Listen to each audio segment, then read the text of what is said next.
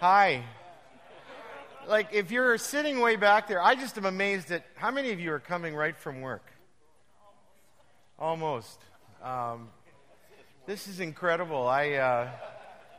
The church I pastored in Edmonton, we used to say you couldn't pay people to come out on a Sunday night. And if you did, they still wouldn't come, but they'd take the money. Because it was a downtown church and you never knew where the money was going. But so I just think this is remarkable. To have people out on a Saturday even for the church I used to pastor was like unbelievable. We knew they'd come for 9 to 12, but they wouldn't come any time after. But I've only got a half an hour, so I better not waste my time.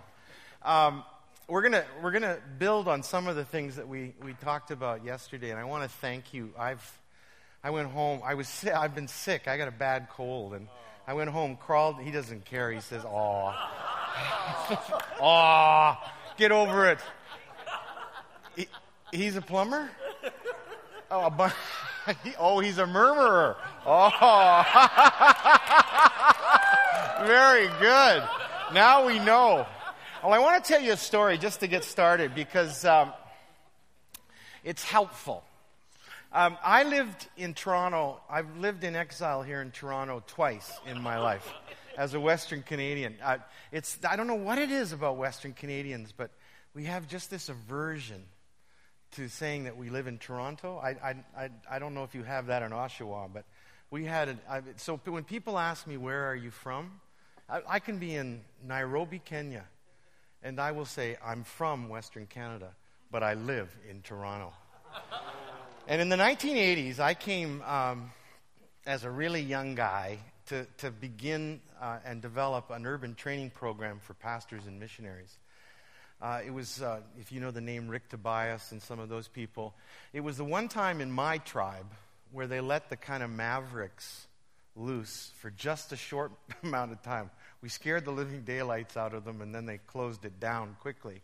But they asked us to start this postgraduate urban training program, and I came, and it was an amazing experience. We were way ahead we didn't know what we were doing, but we just had an inclination, and God used it in a very special way. But I got to the point where I began to worry that I was too young to be an expert.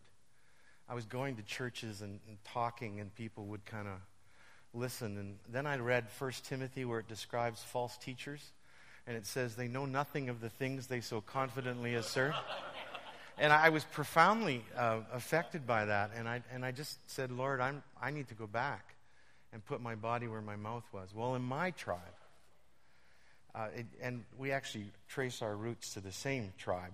Just wanted you to know that. But at some point, as you know, there was a split.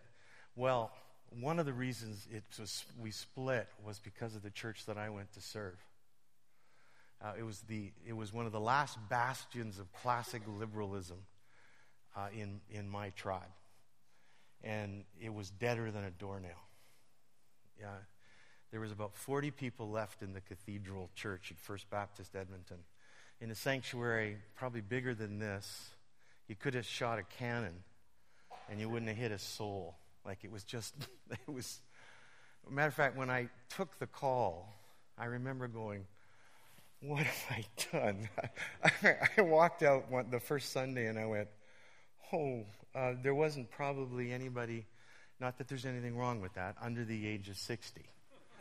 And I just wondered what I'd done. And one of the icons of my denomination, a former pastor, when it was alive and vibrant, was still there. I won't give you his name because some of you may know the name. But he had decided that he would kind of use me and help me understand what ministry was really all about. In 1955, Star Weekly magazine. How many of you remember Star? Raise your hand if you know Star Weekly. And if you're pretending you don't, because you think you're younger, you probably don't, because it doesn't exist anymore. Star Weekly magazine was a magazine that would often be in the Saturday paper. They usually had a hockey player that you'd rip out of it, and and paste on your wall. It was a national newspaper. It was kind of like Maclean's at that time. And in 1955, listen to this, the editorial board of Star Weekly magazine, now think about this, got together and said, I wonder who the top 10 preachers in Canada are. Now think about that. Think about Maclean's magazine in 2010 going, a reporter goes in and, I got a great idea for a story. Let's figure out who the top 10 preachers are in Canada in 2010. But in 1955, they thought this was a good idea. And this person was named, this person who at First Baptist Edmonton was named one of the top 10 preachers in Canada. And I know that because when I would go to visit him, he would remind me every time. You would, for you who are pastors, you know those pastoral visits that you have to suck up. You don't want to do it because it's just a painful. Some of you may not know this. A little pastoral insight. Sometimes some of you aren't that fun to visit. Now, I'm sure that none of you here are those people, but some are very difficult. And this person was one of those people. I mean, it was just, I knew he was going to rip into me. You'd walk into his place, and there would be the picture of him. Not Jesus knocking on the door, but of him, right? And it was the picture that had been in the magazine. And he had taken a typewriter and he typed his name, I won't say who it is, named one of the top 10 preachers in Canada in 1955. And he'd pasted it on the frame. I always used to walk in and go, and then go by. So here I am. And then what he would do, he kind of had decided that his job was to tell me why I was doing what I was doing wrong. And so he would spend most of our visit telling me, this is what was wrong with my sermon. When I was in 1955, when I would do this, I used to run this church all by myself. That was my favorite one. As the church grew, I used to hear, so-and-so used to run this church all by himself. There was no other staff member. I know, he was really something. And then I'd finish praying with him because I had to get out. And then he'd always say, thanks for visiting me. It's really glad you came. Did you know that I was named one of the top 10 preachers in Canada in 1955? And I'd say, oh, no. And then he did this to me every time. Have you ever been named one of the top 10 preachers in Canada? And I'd go, no, Edgar, I just hope people come up on Sunday and actually attend. And then I'd go in my car, because at that point, the church was still 40 people. And I'd think carnal thoughts. Those thoughts, you'd think great retorts that you wish you could make to him? My best one was this. His name. And then, whatever happened to Star Weekly anyway? It's gone. It's dead. Now that story, for me, is like a paradigm understanding. It's like the paradigm story that helps me understand. You see, I'm not saying that 1955 was bad.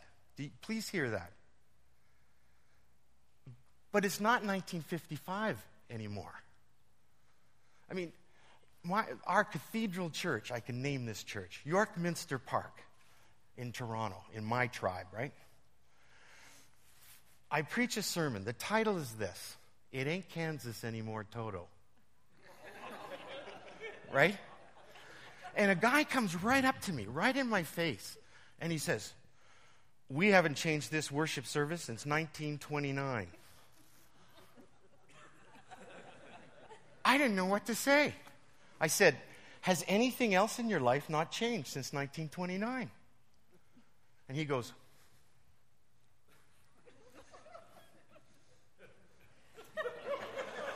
no. I said, then I'm not sure I'd brag about that.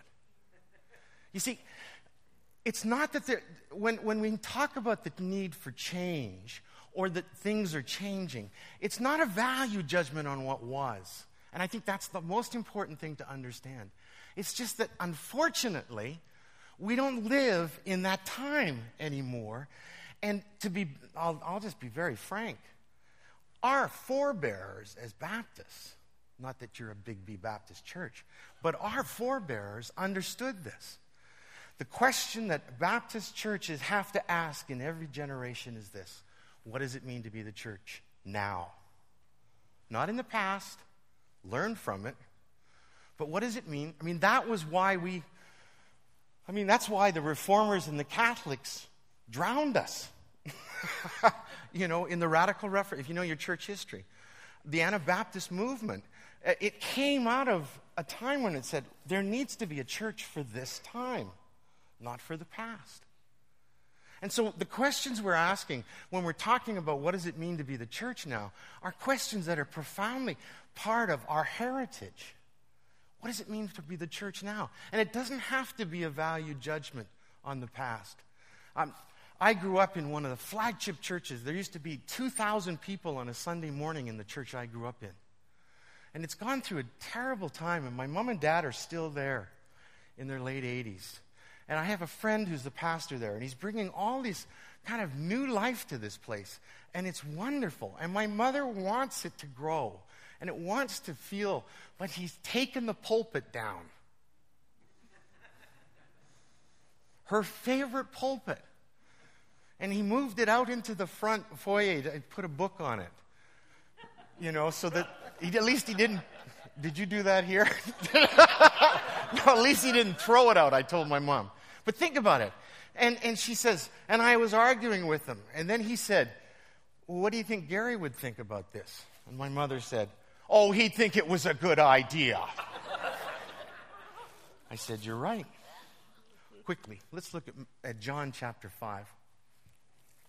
Because I want to build on this idea that Jesus actually shows us the way to begin to answer these questions. And this is the story of the man at the pool of Bethesda, another kind of well-known story. And it's the story of a man who is profoundly in this kind of downward spiral. For 38 years, he has been alone and discouraged. And I don't know if you've ever been in depression or something like that. What you don't need is somebody coming out of nowhere and asking you, do you want to get well? Which is what Jesus does. And you know the answer to it because he gives the answer that he probably would give his social worker. Life's not fair. There ought to be a number system like they have in the bakery. Pick a number. When it's my turn, I'll get in. That's kind of his answer. I mean, to Jesus' answer, do you want to get well? Out of nowhere, he just says, gee, this is a man who's given up. And in the midst of this man's downward spiral of despair, Jesus gives this sharp, liberating command where he says, get up, pick up your mat, and walk. Now, I won't point it out too quickly, but I just want you to notice, if you read on in the story, he encounters the religious establishment. You didn't do this right. Right? But we'll come back to that. I want to just, remember yesterday I said Zacchaeus is in the crowd? Well, in this case, I want to point out that Jesus actually finds this guy. Of all of the things, of all of the people in this crowd, Jesus zeroes in on this guy. Now, not only is he in the crowd, he actually focuses on this guy. Now, I don't know what you do with that. I don't remember much in theology, which please don't tell the people at Tyndale that. When I studied at Fuller Theological Seminary, and I remember, some of you may know the name Jeffrey Bromley. He was my history professor. and a very proper Englishman, wore a tie gardening. His prayers were unbelievable in class, but his lectures were incredibly boring. And his classes were at 8 in the morning, and generally most of us slept through the class. And one day, as I was sleeping, I heard my name, Mr. Nelson. And one of my friends elbows me. He says, he wants you to pray. I jumped up and I said, oh, Lord, I want to thank you for... And all my friends are laughing. And Bromley says, Mr. Nelson, sit down. Turns out he was actually trying to wake me up. And he didn't want me to pray, but my friends decided to play a joke on me. And then he said this. Now hear this. He said this. And for some reason, I won't do it. For some reason, he stood up on a chair. It was the most bizarre action by a very proper Englishman. And he said, Mr. Nelson, if you remember nothing, which is very likely, he said, since you have slept through most of my classes, at least remember this. God is a seeking God. A seeking God. From Genesis to Revelation is the story of a God who will not let you go.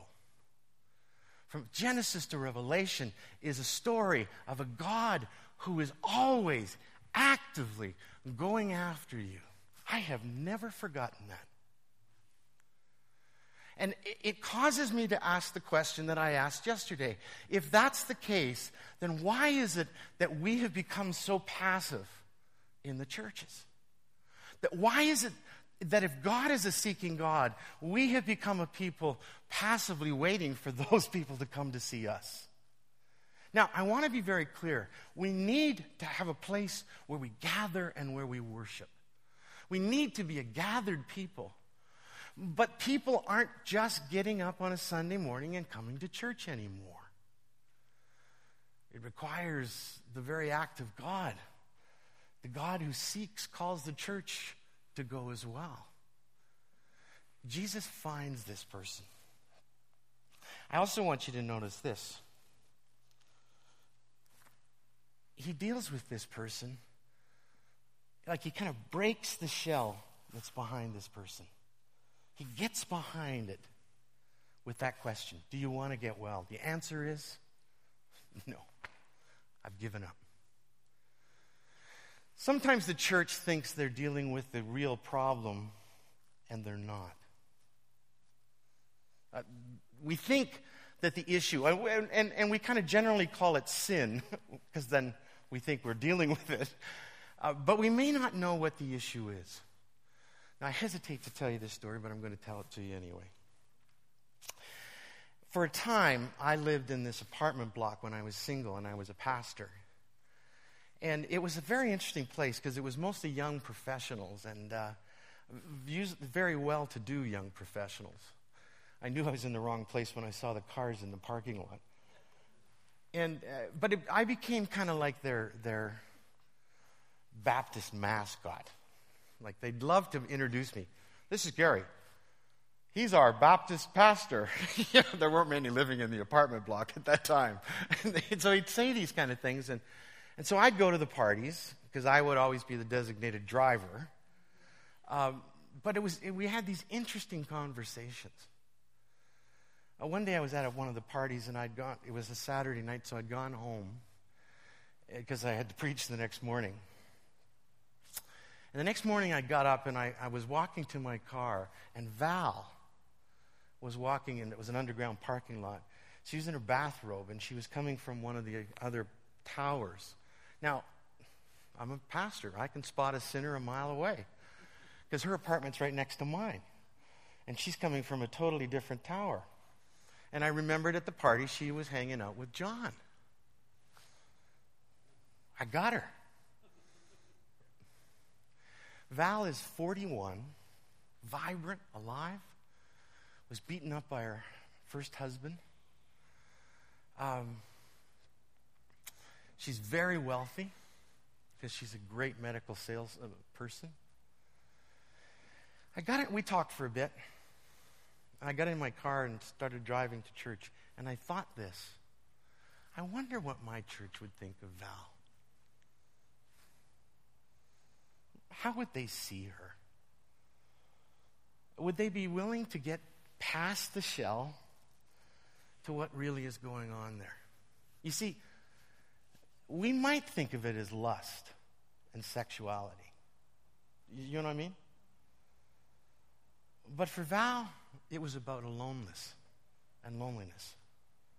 You see, if you don't understand that for Val at 41, in the kind of place that she's lived her life, one night with John was better than one night alone, then you'll never be able to offer the good news of Jesus Christ to her. Doesn't mean her behavior is right, doesn't mean any of those things. But if you can't break that shell and see the real person, if you can't let Jesus help you break that shell, if you can't see that person, it's hard to offer the gospel.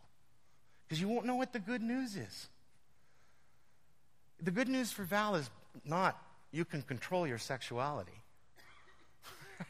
The good news for Val is you are the beloved of God. You are loved by God. And you can be held. And there's a place you can belong, and you don't have to be alone. Third thing I want you to notice here is that Jesus deals with this person physically long before he deals with this person spiritually. I mean, other times he deals with the person spiritually, but this is one of those places where he deals with the person physically. Like he heals them. Long before he deals with his sin, he deals with this person physically. He finds them. He breaks through the shell. He deals with the real problem. In the organization I used to lead, we worked with the Africa Brotherhood Church in Kenya during one of the droughts, and they offered food to villages, whether they were Muslim villages or Christian villages. And at one point, the witness of that church, of the Africa Brotherhood Church, was so profound that two of the Muslim villages asked them to plant a church in that village because of what they had done incarnationally by offering food to them in a time of need. You know, some of the programs you develop are like ports of entry programs in which it deals with a physical need, but it offers them the possibility of relationships with you. Jesus finds them. He breaks through the shell. He deals with his real issue.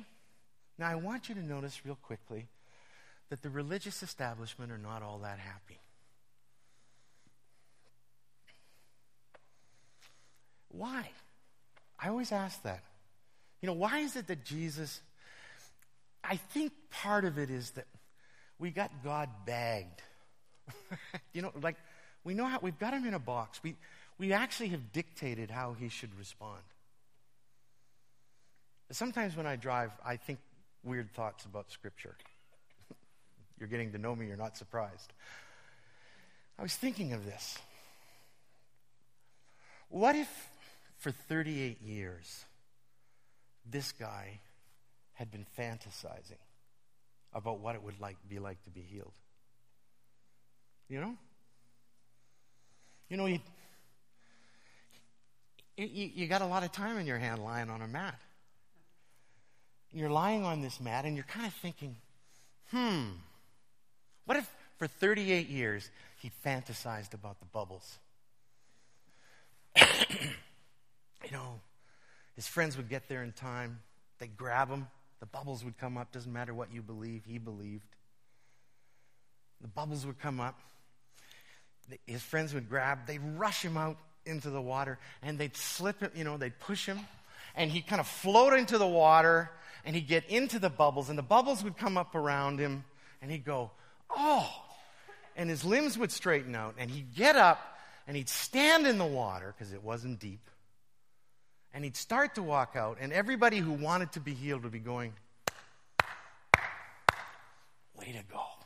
This is good. And he'd walk out. With great pride, he'd walk right by his mat. Who needs a mat? What if for 38 years he had been fantasizing about the bubbles? And then out of nowhere, some guy comes up and says, "Get up. Pick up your mat and walk." But I wanted the bubbles. Like, where's the bubbles? Wait a minute. This isn't the way it's supposed to happen. I think that's the way we are in the church. Like we've assigned the way it works. We've even seen the way it works, and now we've systematized it. This is the way it happens. And then God decides to say, "Get up, pick up your mat, and walk." One of the most striking things that's happening when you have more and more people who have less and less Christian memory is that sometimes people come to faith before they actually figure it all out. We got a Bible for that. It's called Acts. Over and over again. We wouldn't even have a New Testament if we hadn't had that problem in the first century. Right? Paul wouldn't have had to write half his letters if they weren't having trouble figuring it all out. Are you with me? Right? He's forever writing them going, just a second. I don't think you got it right. Let's try to... That's because when you become what I call a borderland church, you become messy. You get people who don't understand, don't get it. Do I have one more story? Oh, he's looking up at his clock. One more story. All right. Because that means that it's your convenience that's the issue, not theirs. It's you that has to move over in a borderland church because they're going to make this place messy. So I give an altar call. You've done this, Rick. I don't mean an altar call. But you just kind of got into your sermon and you're going, this is good. like something's happening here. And I just thought I'd leave a chance. Now, I need to say, first by that time had grown. 90% of the people were new in the church. 75% of them wouldn't have known what a Baptist was if it had walked across their nose. 50% of them had never been to church until they came to First Baptist. Okay, so this was bizarre. And it had everything from university professors to street people. So you never knew what was going to happen. And I gave an altar call thinking this was a great idea. And nobody came forward. I was moved, but nobody else came forward. So I thought I should accept the Lord again. But anyway, so I went to the back to shake hands. And this woman comes up to me. And she says, now excuse me, this is exactly what she said. Please don't be offended by this. But this is exactly what she said. What the hell did you want me to do?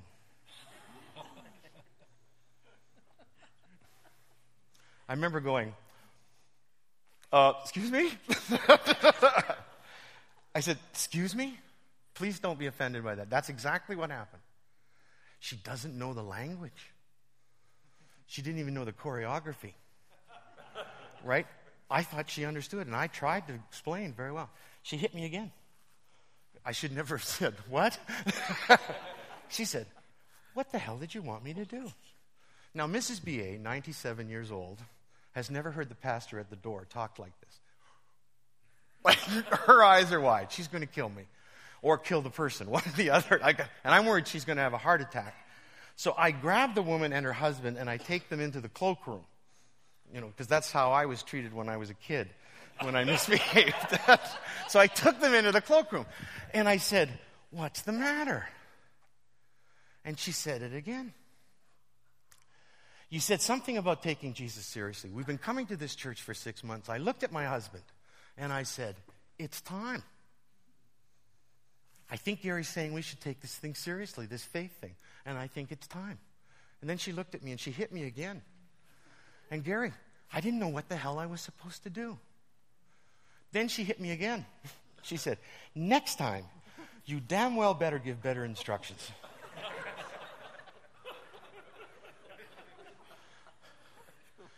Okay. She doesn't know the language, but she wants to know Jesus. That's the tension in the 21st century. See, they used to come, and at least they knew what they were supposed to do. But people who have less and less memory have less and less understanding on how to respond in these times. So who's going to be the church that moves over for people? That kind of goes, I'll tell you more stories tomorrow, but that kind of goes, gee, you know, I don't care. I'll stand on my head to win someone to Christ. Matter of fact, Paul says it. I become all things to all people. Why? So that I might win some. Now, don't ask me that question that everybody always asks next. How far do you go? I'll tell you. As far as it takes, as long as it doesn't go outside of Scripture. Let's not use that as an out. The real question is what missionaries do on a 24/7 lifestyle in another culture. What do? They learn how to live in the culture and in the inconvenience and in the discomfort and in the language and all of the things that maybe aren't comfortable for them but are the world that they're living in at that time. That's the challenge for the church in the 21st century. That's the challenge. I have so many stories I could tell, but I won't. So, tomorrow, here's your homework. What is the Mary and Martha story about? It's a little teaser, just in case you were thinking of watching the hockey game. You know the Mary and Martha story? I want you to think about it. What's the Mary and Martha story? And why would he use that as his final vignette about Jesus? Okay? Bless you. Have great workshops. Thanks for coming.